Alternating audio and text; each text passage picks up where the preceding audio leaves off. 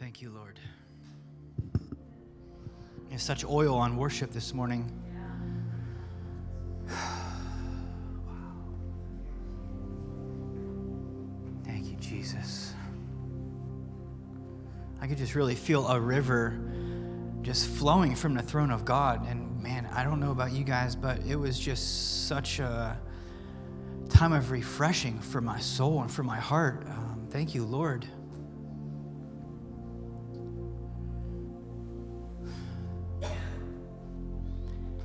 Thank you, Lord. Thank you for a heart of worship.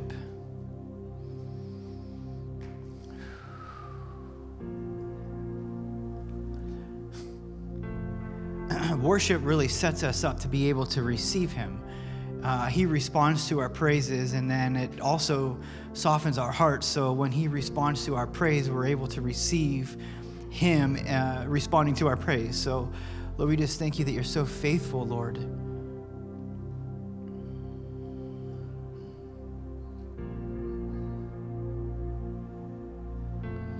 Thank you, Jesus. Thank you, Lord. Father, I pray that you would speak to us this morning. God, I pray that you would soften our hearts, Lord, that you would speak to us. God, that we would hear you clearly, that there would be revelation, light that would just birth forth. God, that there would be renewed minds, God, that there would be it would create in us a greater hunger, a greater thirst for you.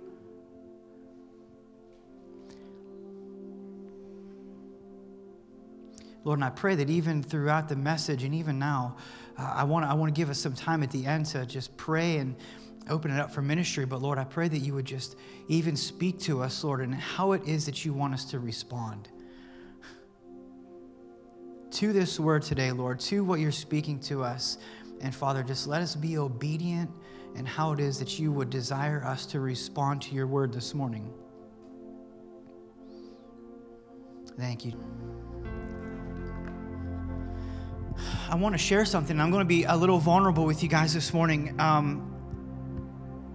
This word that was laid on my heart, actually, it kind of birthed out of last Sunday. And it was Easter last Sunday, right? Was that last week? Okay.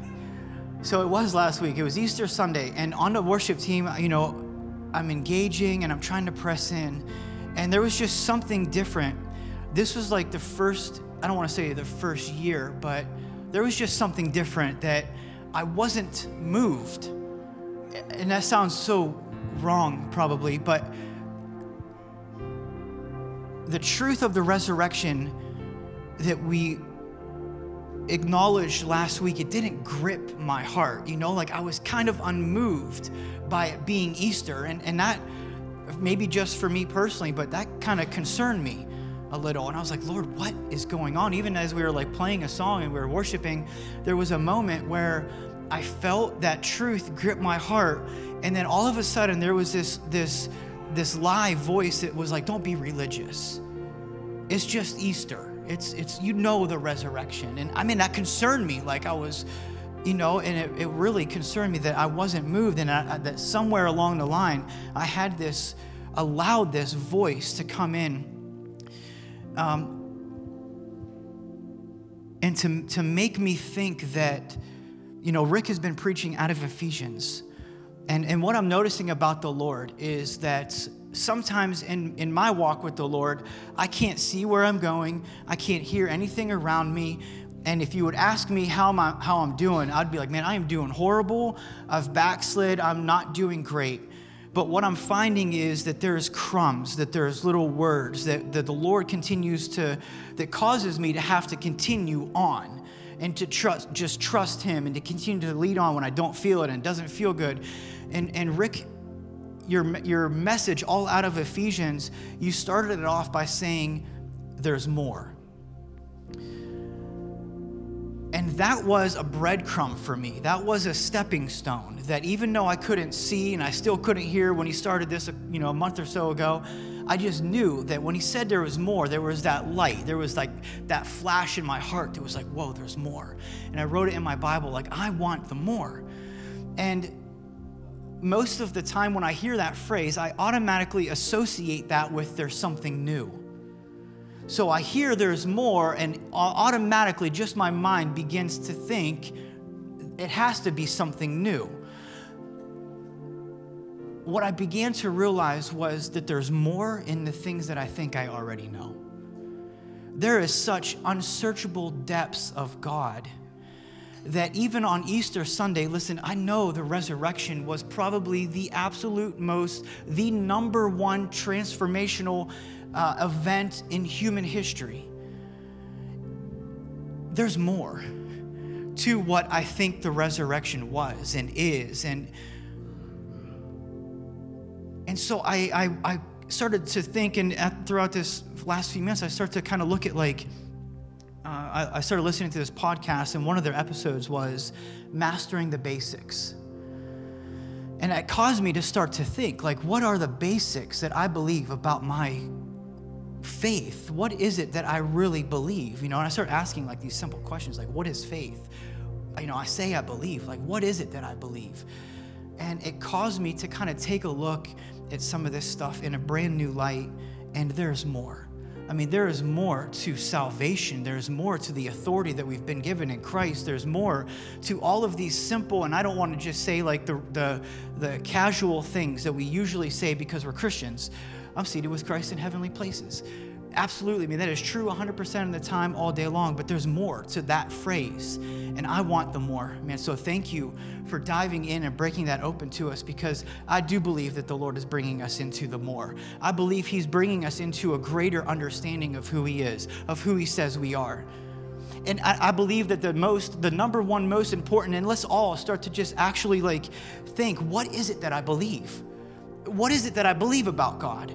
I think that is the most important thing about us, that what I believe about God and who He says that He is will set the foundation and the stage for every other area of my life. If I don't take Him serious at saying that He is a good father, I'll never actually be a son. I'll just continue to live as an orphan, trying to strive and get things and do this and perform better. But what I think about God is the absolute most important thing about me. And it opens up and it sets the stage for every other area of my life. And it might seem simple, but I want to talk this morning about the resurrection. I had asked my brother, I texted him the one day, I said, man, do you really believe that the same Spirit that rose Christ from the dead is in you? Now, I'm not asking because I doubt it, but I'm like, dude, do you really believe this? He's like, well, yeah. I'm like, yeah, me too. It's like, okay, good conversation. But it caused something in me to say, if I really believe, if I really, really, really believe everything that this book tells me, well, that demands me think a certain way, speak a certain way, respond a certain way that I haven't been, and I want the more. I want the more. This is what I found out to be true, is that as a man thinks in his heart, so he is. As I think in my heart, so I am. And there's more to even that. If you have your Bibles, let's open up to Matthew 27. I want to talk about the power of the resurrection. We've just come through 2 years where it has been, I don't know if we fully understand how traumatic it really has been the last 2 years, and I don't know if we really will realize on this side of heaven the effect that it has had on our minds, okay? I know personally, and I would love to sit down if you have questions about what I really mean, but I know personally that there has been personal assignments set out against us to keep us extremely distracted, to keep us focused on the wrong things, fixed on the wrong things, expecting the wrong things. And even though and this is the place I was at, you realize how much of a rut and how stuck you could become when you're hearing all of the great prophetic things, you're not seeing it, but yet there's also this cry of your heart to see those things take place, and then before too long, the thoughts that you start having aren't lining up with the prophetic words that you've heard. You start speaking in a different way. You start responding, and now you're actually preparing for a completely different thing than what you're hoping for. And I get to break into this, and I never saw this before in the scriptures. So this is how powerful this is. I say Matthew 27. I'm just going to give you kind of recap here in verse 57. So we see that Jesus is crucified. We see that Joseph of Arimathea has come, asked Pilate for the body of Jesus, which right out of the gate, he was a disciple of Jesus. He wasn't a direct family member. So for somebody to come and ask for the body of somebody that they're not actually related to was unheard of, let alone for Pilate to go ahead and command the body to be given to Joseph. It doesn't even make sense, should never have happened. Joseph had purchased a tomb for himself and his family. He decides that this is where he's going to lay Jesus. He wraps him up in cloth, and he lays him in the tomb, guards the tomb with a large stone. We all know this. Mary Magdalene was there, and the other Mary sitting opposite of the tomb, so they get to see this take place. On the next day, verse 62, it says this: on the next day, which followed the day of preparation. Now, this is important for us to realize because the day of preparation was a Friday. So the next day, being a Saturday, it says the chief priests and Pharisees gathered together to Pilate, saying, "Sir, we remember while he was still alive how that deceiver said, 'After 3 days, I will rise.'" They are violating their own Sabbath. Listen, they came at Jesus for wanting to heal a man on the Sabbath, and he says to them, "Which one of you, if you had a lamb that fell into a hole on the Sabbath, wouldn't go get him?" Right? And in their religious boister, no, we would never do something like that. We would never violate the Sabbath. Well, here they are gathering together with Pilate on the Sabbath to come up. You want to talk about a conspiracy theory? This right here, what we see take place next, gives the 2020 election nothing. This is it right here. This is the absolute greatest conspiracy theory that we've ever seen take place. They violate their own Sabbath to go ahead and set forth this plan. And this is why I want to say that the enemy has been working so hard. It says this, that they said, remember, they're saying, he was still alive, how that deceiver said, "After 3 days, I will rise." Listen, the enemy knows the prophetic word that's been spoken over America. The enemy knows the prophetic word that's been spoken over your life, and he's afraid of it. He's afraid of it. They are getting together, the Pharisees, they meet with Pilate, and they're saying, man, we don't want there to be an uprising. We don't want there to be he says, we don't want this last deception to be greater than the first. They're coming up with a plan to try to discredit the power of the resurrection. God will do the enemy will do anything he could possibly do to discredit the power, your testimony of the resurrection of Christ in your life. He will come at you from every degree. He will get into your mind. He will begin to speak things to you to try to discourage you, to discredit the testimony. Now, he can't take away what God has done on the inside of you, but what he could try to do is steal your testimony of the power of the resurrection, and we see this take place.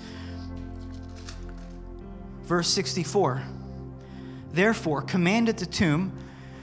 Now, this is the Pharisees talking to Pilate. Therefore commanded the tomb be made secure until the 3rd day, lest his disciples come by night and steal him away, and say to the people, he has risen from the dead, so the last deception will be worse than the first. Pilate said to them, you have a guard, go your way and make it secure as you know how. And I want to break into this a little bit. There's 2 major schools of thought about what Pilate says here. Verse 66, so they went and made the tomb secure, sealing the stone and getting the guard. And setting the guard. Verse 28, I'm just going to read on through verse 15, chapter 28, I'm sorry. Now after the Sabbath, as the first day of the week began to dawn, Mary Magdalene and the other Mary came to see the tomb. And behold, there was a great earthquake, for an angel of the Lord descended from heaven and came and rolled back the stone from the door and sat on it. His countenance was like lightning and his clothing as white as snow. And the guard shook for fear of him and became like dead men. But the angel answered and said to the women, do not be afraid, for I know that you seek Jesus who was crucified. Now, I just want to stop right there for a moment and I realize this, and sometimes when I read the scriptures, the Lord allows me to see what it doesn't say. And I was like, whoa, Lord, the angel says, I know that you seek Jesus who was crucified. They weren't going to seek Jesus who was resurrected. Jesus was as much resurrected in this moment as he is in our life today. They had no expectancy to go and find a resurrected Jesus. They were on their way to still see a dead Jesus. But the same thing, I'll just use myself as an example. Oftentimes when I'm praying, I don't want to say that I'm coming to a dead Jesus, but when I pray and I'm really when I'm laying hands on the sick, is it that I'm really believing that that he's a resurrected Jesus, that I'm going to see the miracle take place, that I'm going to see the breakthrough take place? Or am I coming kind of out of religious obligation to lay hands on somebody and not really even believing that I'm going to see what I hope for? They were on their way to see the crucified Jesus. What do you believe? What do we really believe? There's more. Verse 6, he is not here, the angel said, for he is risen, as he said. Come and see the place where the Lord lay, and go quickly and tell his disciples that he is risen from the dead. And indeed, he is going before you into Galilee. There you will see him. Behold, I have told you. Verse 8, so they went out quickly from the tomb with fear and great joy, and ran to bring his disciples word. As they went to tell his disciples, behold, Jesus met them, saying, rejoice.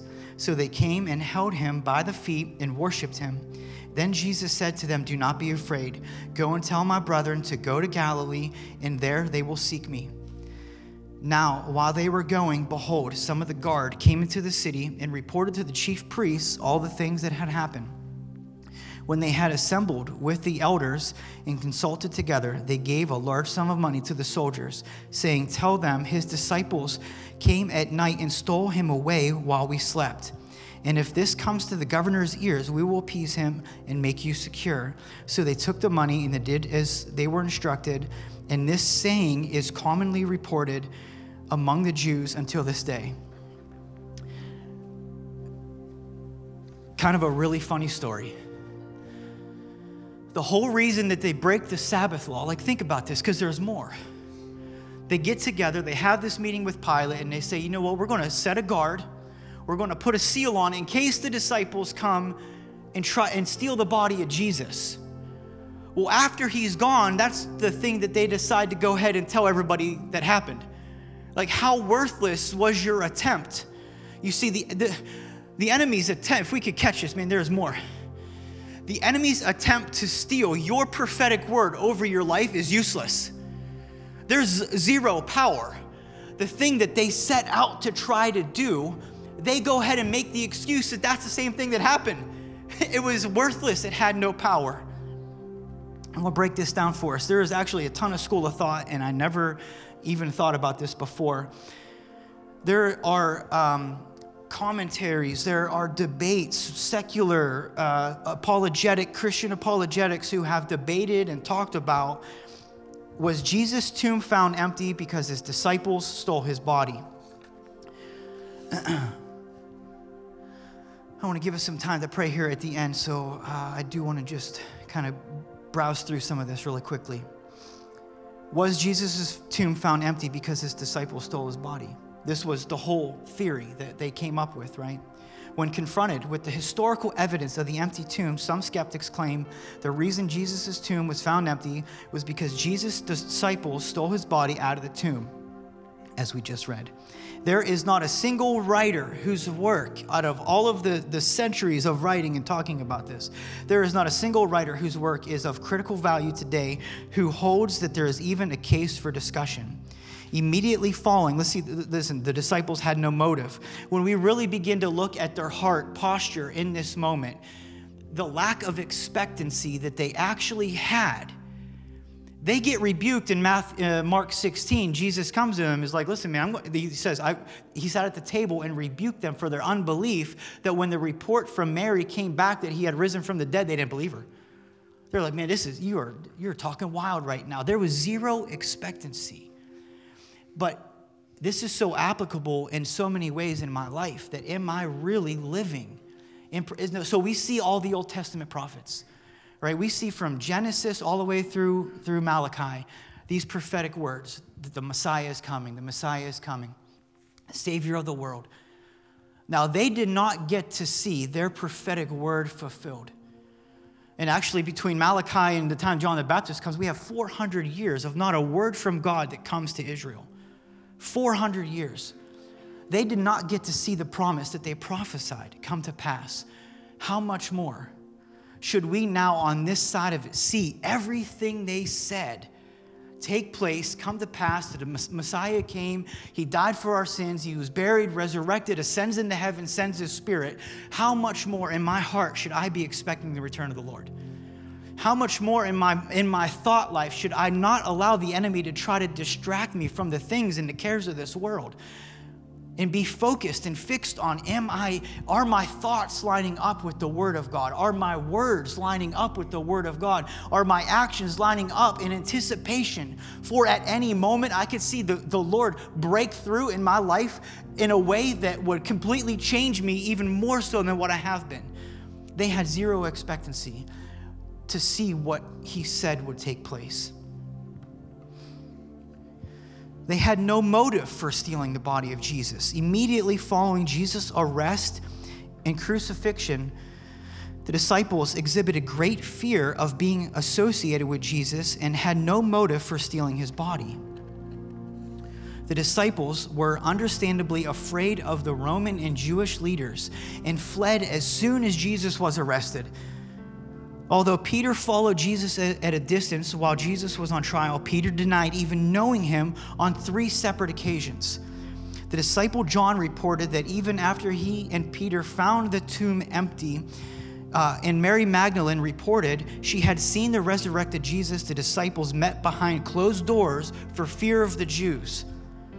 Moreover, there is no indication that the disciples actually expected Jesus to raise from the dead, and Jesus later rebukes them for their unbelief in Mark 16.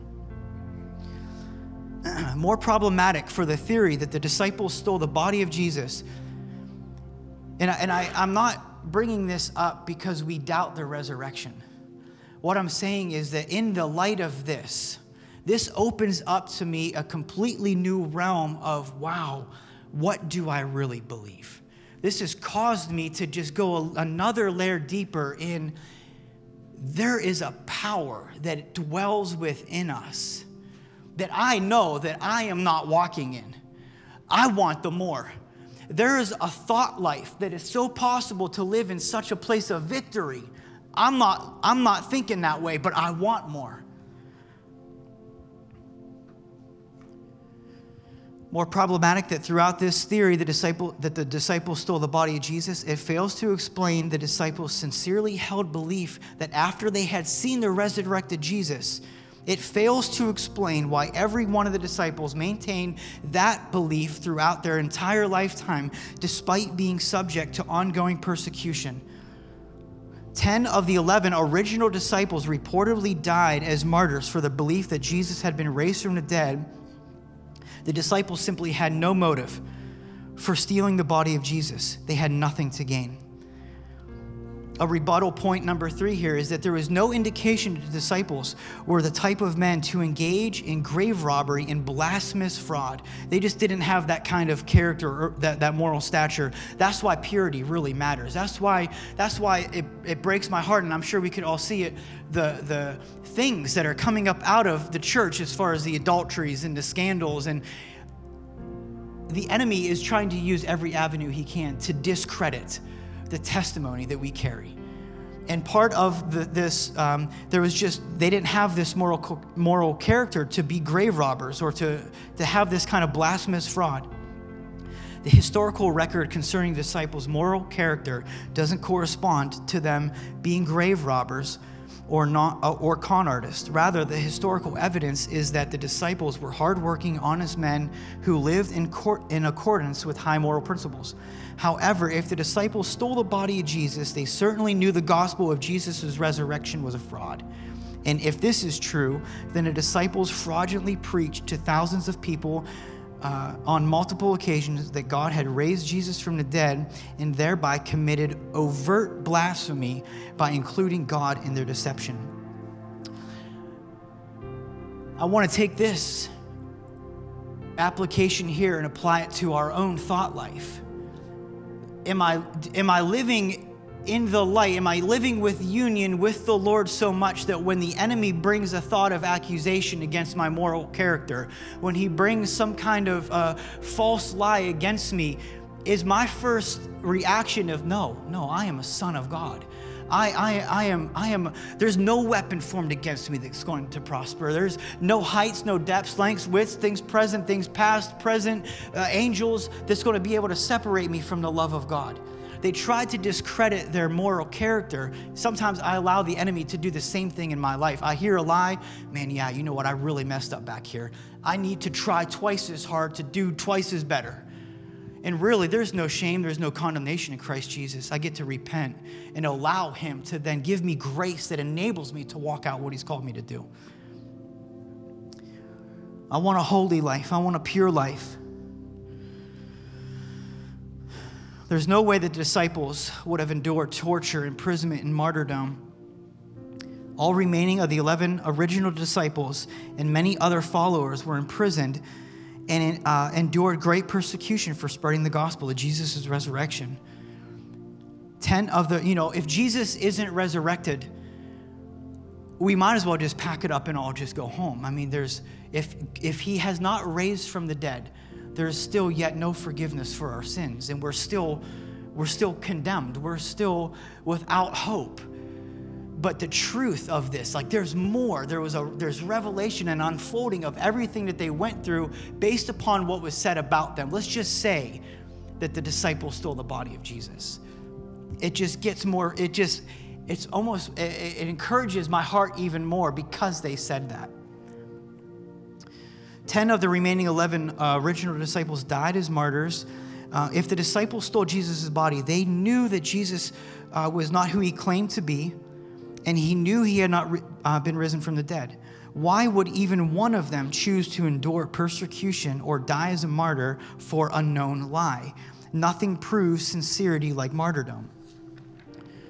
Although some people, this is a really amazing truth here, some people may martyr themselves for something they think is true but is really false, but people do not die for something they know is false. If the disciples stole the body, it seems very likely that at least one of them would have recanted belief in Jesus' resurrection, especially when faced with great persecution.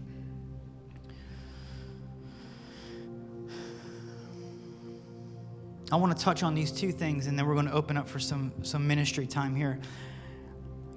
This two schools of thought here, that when Pilate tells the Pharisees, you have a guard, right? We see that, I don't know about you guys, but before I found this, I always thought of the tomb scene. Two of their goofiest guards, they're like, yeah, send, two Gomer Pyles over here, out here to guard the tomb of Jesus. Just helmets on too big, shields upside down, reporting for duty, sir. Like, not the military men that they actually had.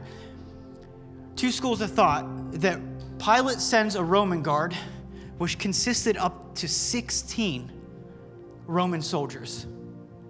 A temple, I don't know if you guys knew this. Did you know this, Phil? No? A temple guard. Well, it would have either been a Roman guard or a temple guard. Temple guard, 10 devout Levites. When the Bible is talking that they set a guard, we're talking 16 Roman soldiers. Our Navy SEALs of today. Send your best men to guard this tomb. We don't want nothing to be disrupted in Jerusalem. 16 if they were Roman soldiers. 10 devout Levites who, it was against their Jewish law for a Levite who was on guard to sit down, lean up against anything, let alone fall asleep. So can you imagine 10 devout Levites, 16 military trained, professional, these guys were trained to not sleep. You mean to tell me that the best you could come up with is that they all fell asleep at the same time? If you were all sleeping at the same time, how did you know it was Jesus' disciples that stole the body? First question that comes to my mind, if all of you happened to fall asleep at the exact same time, how did you know that it was Jesus' disciples that stole the body? I mean, kind of just cuts the whole thing off right there. But this was the caliber of the guard that was set. There's no possible way. But yet they went before the disciples even began to preach the resurrection. They sent out messengers through all Macedonia bringing this. Can you imagine somebody coming to your door Hey guys, I don't know if you've heard yet. Jesus wasn't in his grave. Darn disciples stole the body. Don't worry about it. If you hear anything different, just brush it off. Just let it go. That's what they did. They went house to house in an entire region before the disciples came preaching the resurrection to go before them to already try to discredit the possibility of the power of the resurrection of Jesus. They set a guard, or they set a seal. It says here in verse 66, so they went and made the tomb secure, sealing the stone and setting the guard. This seal was something that was set by a governing official. It was a signet ring. Sealing a letter, basically. This was the same type of seal that they set on this stone. To break this seal was a crime against the government and punishable by death. Not one of the disciples were sought after for this crime. If they got past the guards who were supposedly sleeping, rolling a stone away, you were there, Phyllis, you saw the grave, you saw how big the stone was, the trench that it was rolled down in. If you were able to get past the guards in the first place, then you break the seal, which was a crime against the government and punishable by death, and you never get sought after for the crime. What's going on? Something isn't lining up. There was more to this resurrection than I originally thought. The attempt to stop it, to stop its testimony is far more than I ever thought it was. They broke the seal. Not one of them was ever even sought after for a crime, for breaking a governor's seal. This is how I want to end, right here in John chapter 20. You can turn there if you want to. You don't have to. I'm going to read this, starting in verse 3. John 20, verse 3. And this to me may be one of the absolute most prophetic signs, acts that I've ever seen. John 20, verse 3 says this: Peter therefore went out, and the other disciples and were going to the tomb. So they both ran together, and the other disciple outran Peter and came to the tomb first. Verse 5 says, and he stooping down and looking in, saw the linen clothes lying there, yet he did not go in. Then Simon Peter came following him and went into the tomb, and he saw the linen clothes lying there, and the handkerchief that had been around his head, not lying with the linen clothes, but folded together in a place by itself. Then the other disciple who came to the tomb first went in also, and he saw and he believed. Now the significance, I don't know if you guys know the significance of the handkerchief.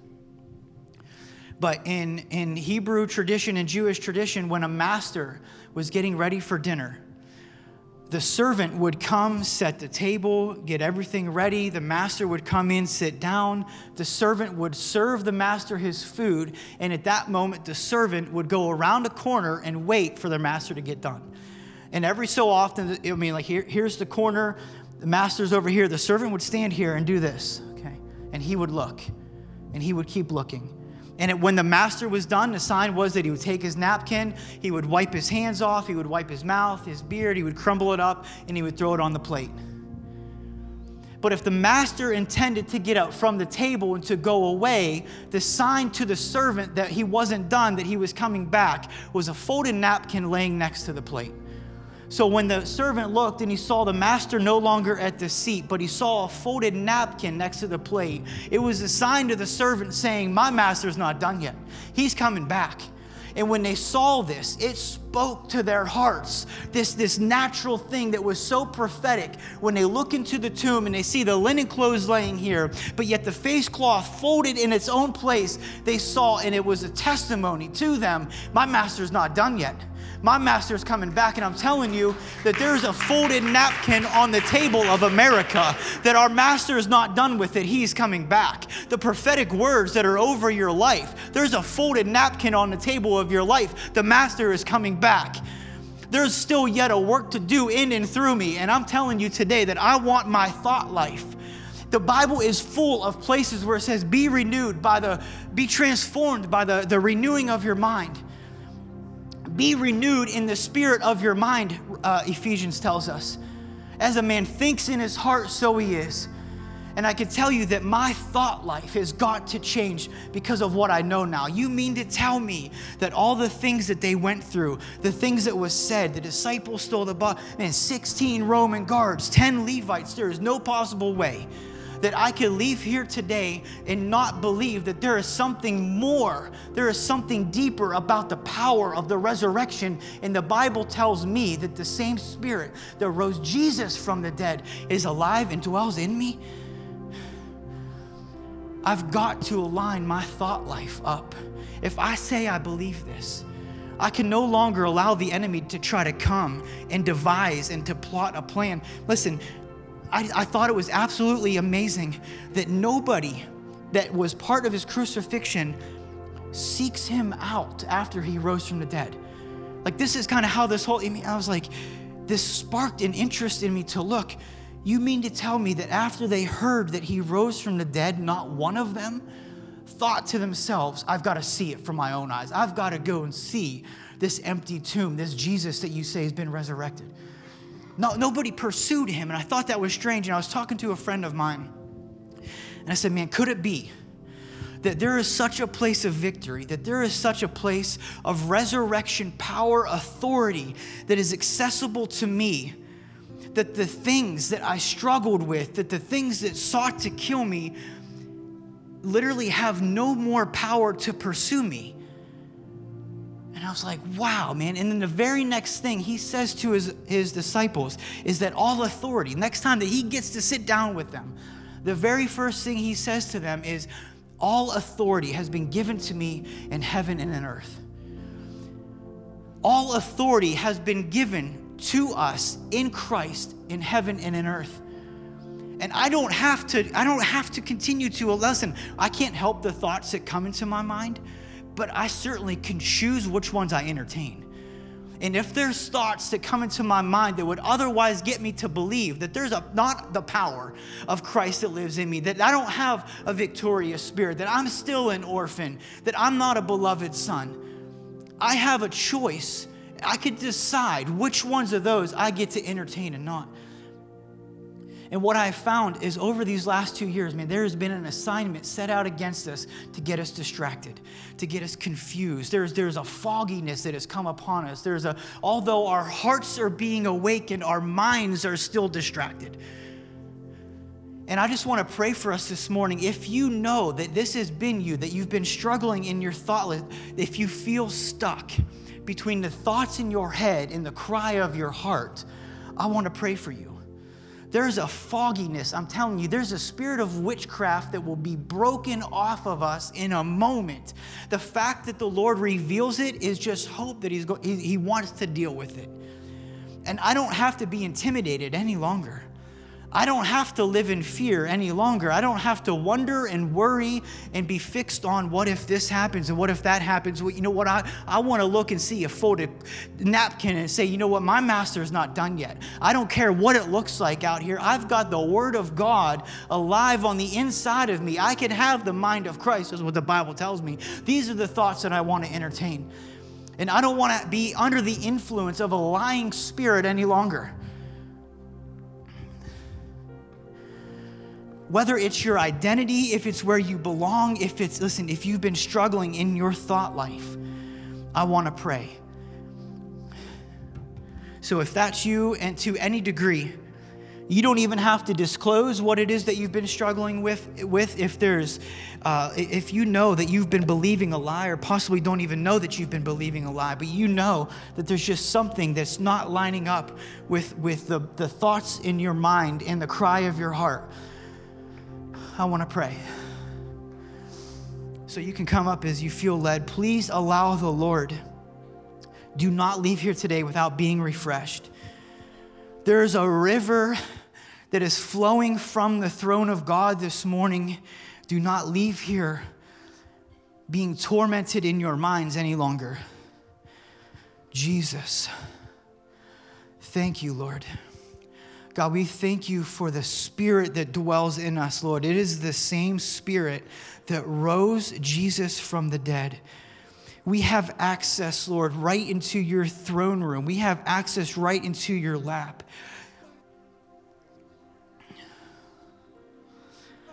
Jesus.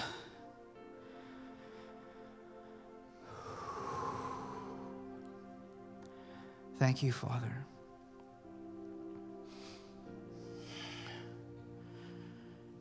Don't allow the enemy to come at you in any degree that would try to steal the witness, the testimony of the power of the resurrection of Jesus in your life. I want to encourage you, and this might sound silly. You're doing amazing. God is so proud of you. The fact that you haven't quit is proof that you've already won. So, Father, over all of us, Lord, I just break off a spirit of shame or condemnation. By the power of the resurrected Christ living in us, Lord, I thank you that we no longer have to give attention to thoughts that have not originated from your heart. I don't have to think about myself in any other way than what my Father thinks about me. We have over 70,000 words a day of self-talk. How do you talk to yourself? Let it be in line with the way God thinks and sees and speaks about you. Let your heart break for what breaks his heart, and if it doesn't, let it go. Yeah, whoa, we've picked up so many things that God isn't even concerned about. Right now, Father, we let those things go. We lay them at the foot of the cross. Lord, if it's not on your heart, we lay it down. God, if it's not on your mind, we let it go. No longer are we going to carry superficial burdens, Lord, that do nothing but weigh us down, steal our energy, take up our time.